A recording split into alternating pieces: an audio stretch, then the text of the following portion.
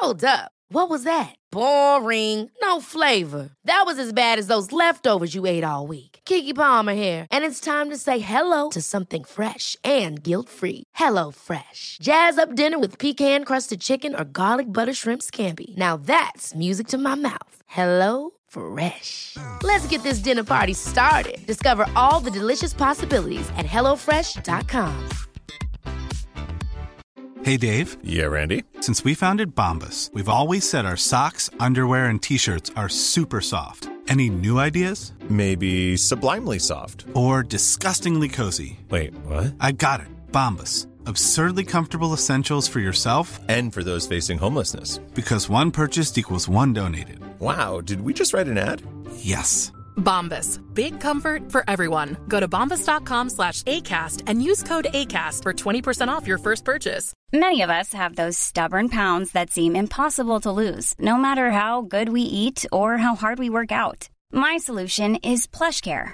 PlushCare is a leading telehealth provider with doctors who are there for you day and night to partner with you in your weight loss journey. They can prescribe FDA-approved weight loss medications like Wegovy and Zepbound for those who qualify. Plus, they accept most insurance plans. To get started, visit plushcare.com/weightloss. That's plushcare.com/weightloss.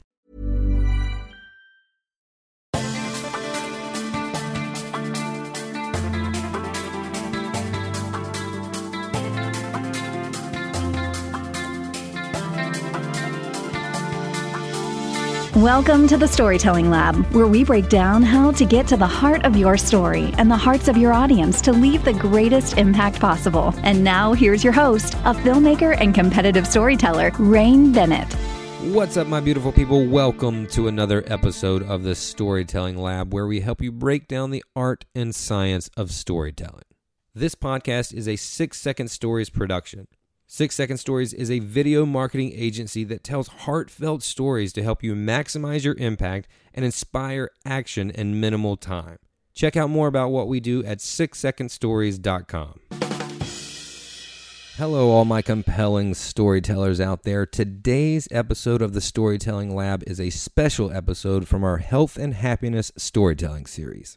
This story is our third from the Mental Health Storytelling Night in May, which was Mental Health Awareness Month, and this one is powerful. This I don't know that there was a dry eye in the house when this one happened. So the storyteller from this story is known as the Doctorette. Her name is Nicole Cranley, and she is a behavioral scientist and a blogger. And so her blogging persona is called the Doctorette. She and I met at Sync Studio, where I used to teach classes and she used to attend classes. And I knew that she was another person that was vulnerable in putting her story out there and had a good following.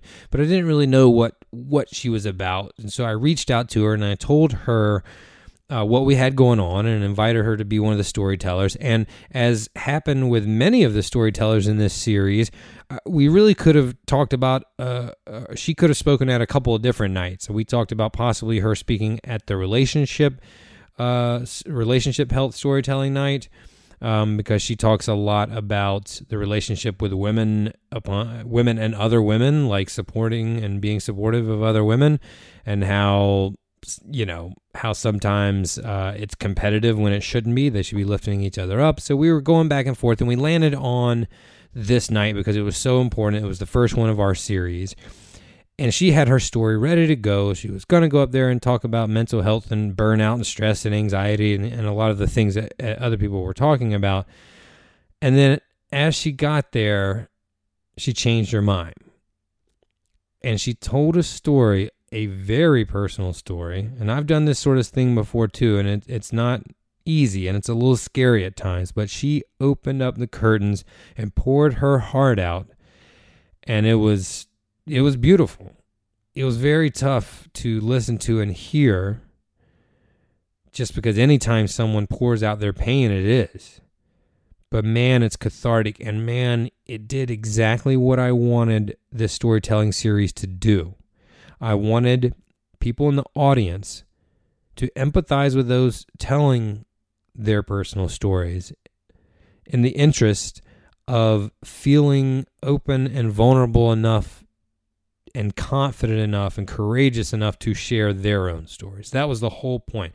We'll go first and we'll talk about these things from our own personal lives so that you feel comfortable asking questions and talking about yours. That was the point of the series, and Nicole Cranley just nailed it. So check it out. This is Dr. Nicole Cranley. I hope you guys love it.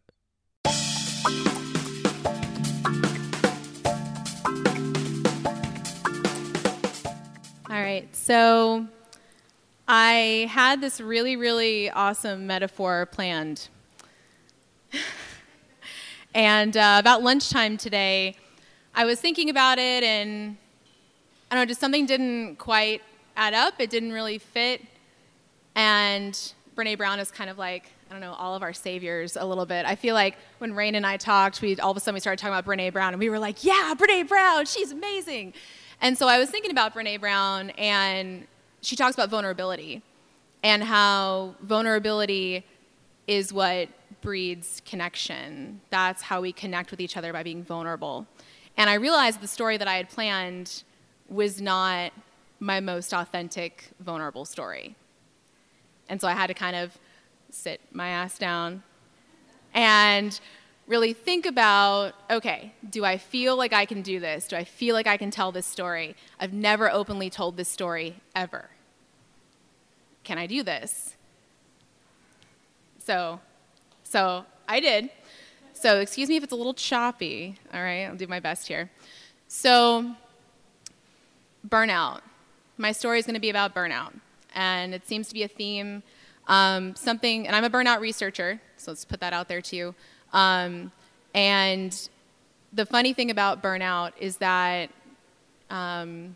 we know when we have it, even if we can't express what it is, even if we can't name it, we can feel it. It's this invisible weight, this fog that sits around us. We can't see it, but we know it's there. And so my story is about the burnout researcher that burnt out. The irony is there. And I first like to talk about burnout. Like, what does it feel like? Well, it kind of reminds me of exactly what it says, burnt out. You burn. You are ashes of your former self. You look at yourself in the mirror, and you have no idea who you are anymore. And that's something that I know all too well. And I like to think about the process of burnout. It's funny, these cup metaphors, it's interesting listening to the other speakers and being one who gets to go later, because I'm like, man, there's some similarities in kind of like how we think about things. And when I used to teach my students, I used to say, think about burnout like you're holding a cup, and a lot of us are right now. So when you're holding that cup, imagine that cup is full of marbles.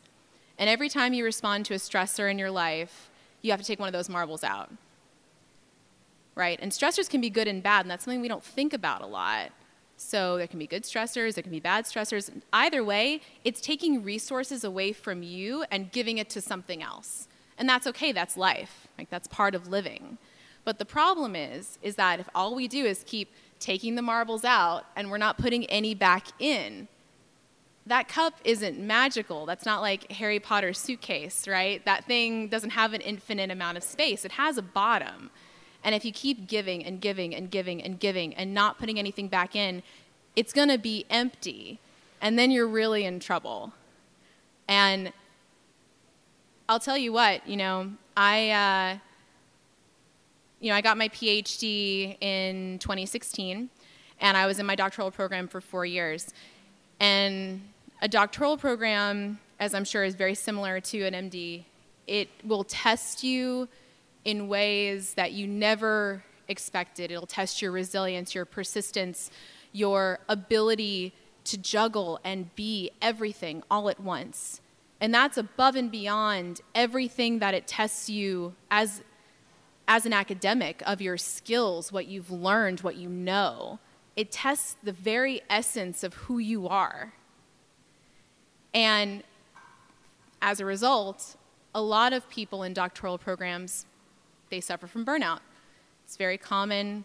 And, for some people, they're engaging in what I call recovery activities, things that put those marbles back in your cup, and they're doing it without even realizing it. They'll be in this activity, they'll be maybe hanging out with friends, maybe they're a runner and they go running, maybe they like to donate their time at the preschool at their church, whatever that is. But all of a sudden they go and they engage in this activity, and then all of a sudden afterwards when they leave, they feel just a little bit lighter than when they went in.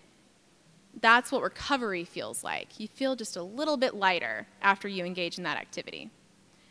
For me, those activities were, during my doctorate program, were having fun with my friends. I was a huge runner. I ran my first marathon several years ago. My mom, who's sitting here, was there at the finish line.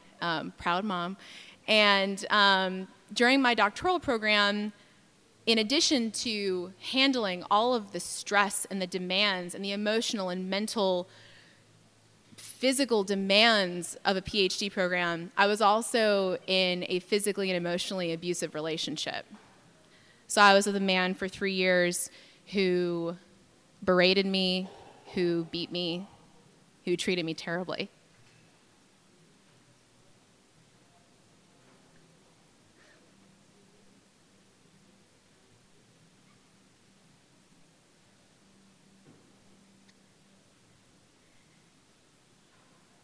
And I had to find my way back to myself. And it's funny because, I remember looking back, I'm thinking, man, how do you let yourself get to that place? It happens slowly, just like burnout. It happens slowly over time until all of a sudden you wake up and you're there and you're in that place, and it's so hard to come back from that.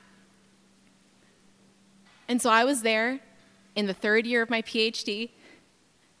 I had defended my dissertation.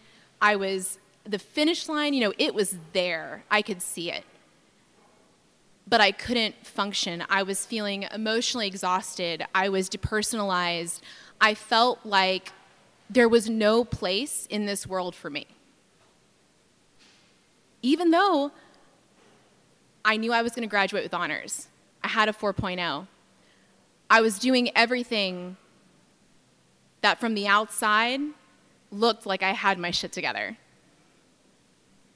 But behind closed doors, it wasn't the case.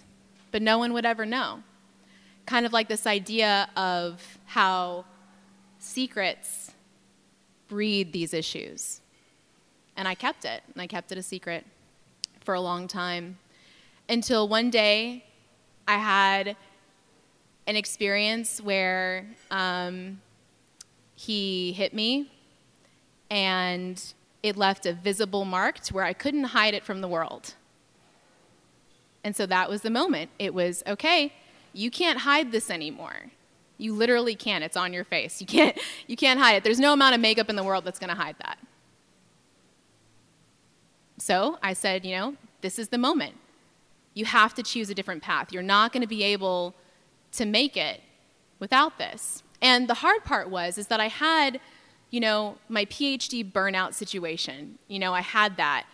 But through the abusive relationship that I was in, I had isolated myself from my friends and my family. I had isolated myself from the things that used to bring me joy, the things that helped me recover from that persistent burnout, because those demands, they weren't going anywhere. It didn't matter what was going on in your life otherwise, so you have to find a way to cope. Find those things that bring you joy in your life so that you're capable of responding to all of that stress that you have to deal with. So it was like, I had to hit this rock bottom. I had to have this moment that was the wake-up call. The experience that said, okay, this is it. And so little by little, I started making changes. I left that relationship. I started seeking out my friendships again. And of course, one of my best friends, Lindsay, she knew about all this that was going on. And she tried her best to be there for me. And I can't imagine how difficult it was for her to watch me go through that. But when I came to her and I said, hey, I've done this, I've left, this is what I've done, she was right there waiting for me waiting to support me, to lift me up, to help me through that. And what was beautiful about all of this is that everyone was like that. Every single person that I came to after being away for a little while welcomed me back with open arms.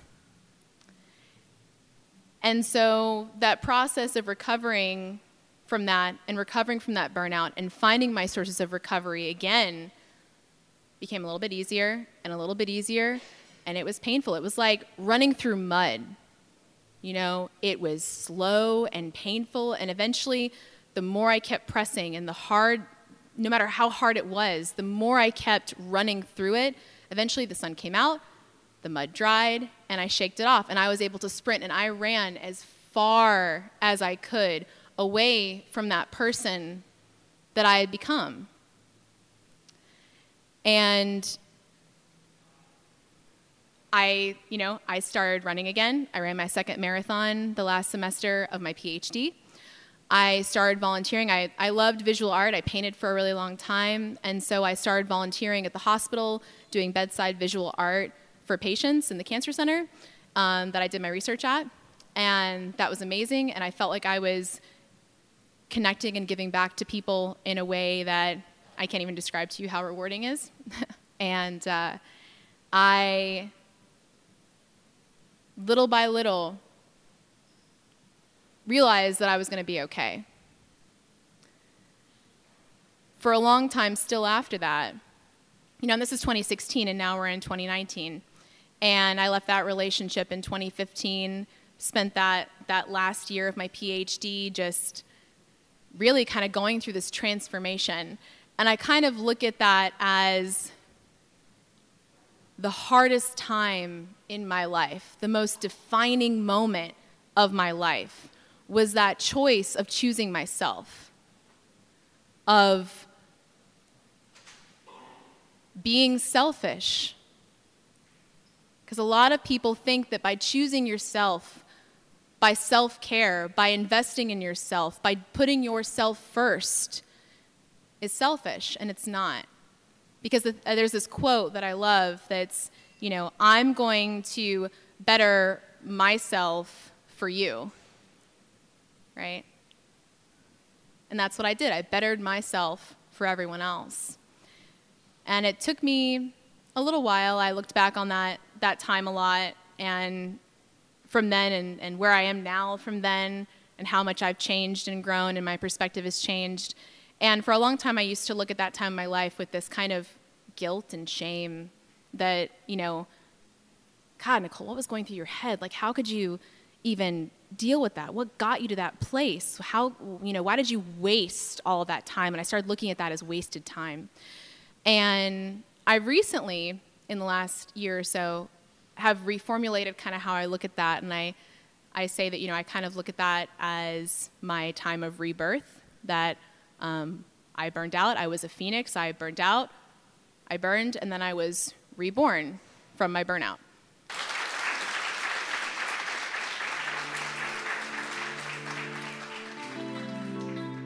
My name is Rain Bennett.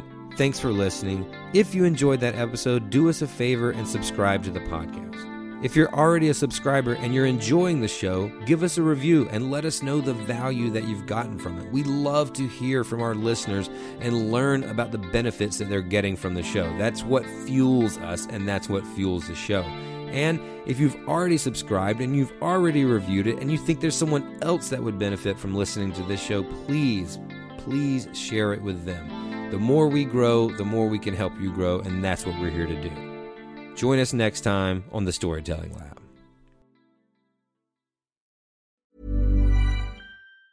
Ever catch yourself eating the same flavorless dinner 3 days in a row? Dreaming of something better? Well, HelloFresh is your guilt-free dream come true, baby. It's me, Keke Palmer. Let's wake up those taste buds with hot, juicy pecan-crusted chicken or garlic butter shrimp scampi. Hello Fresh. Stop dreaming of all the delicious possibilities and dig in at HelloFresh.com. Let's get this dinner party started. Even when we're on a budget, we still deserve nice things. Quince is a place to scoop up stunning high-end goods for 50 to 80% less than similar brands. They have buttery soft cashmere sweaters starting at $50, luxurious Italian leather bags, and so much more. Plus, Quince only works with factories that use safe, ethical, and responsible manufacturing.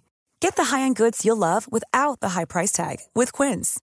Go to quince.com/style for free shipping and 365-day returns. Mom deserves the best, and there's no better place to shop for Mother's Day than Whole Foods Market. They're your destination for unbeatable savings, from premium gifts to show-stopping flowers and irresistible desserts. Start by saving 33% with Prime on all body care and candles. Then get a 15-stem bunch of tulips for just $9.99 each with Prime. Round out Mom's menu with festive rosé, irresistible berry chantilly cake, and more special treats. Come celebrate Mother's Day at Whole Foods Market.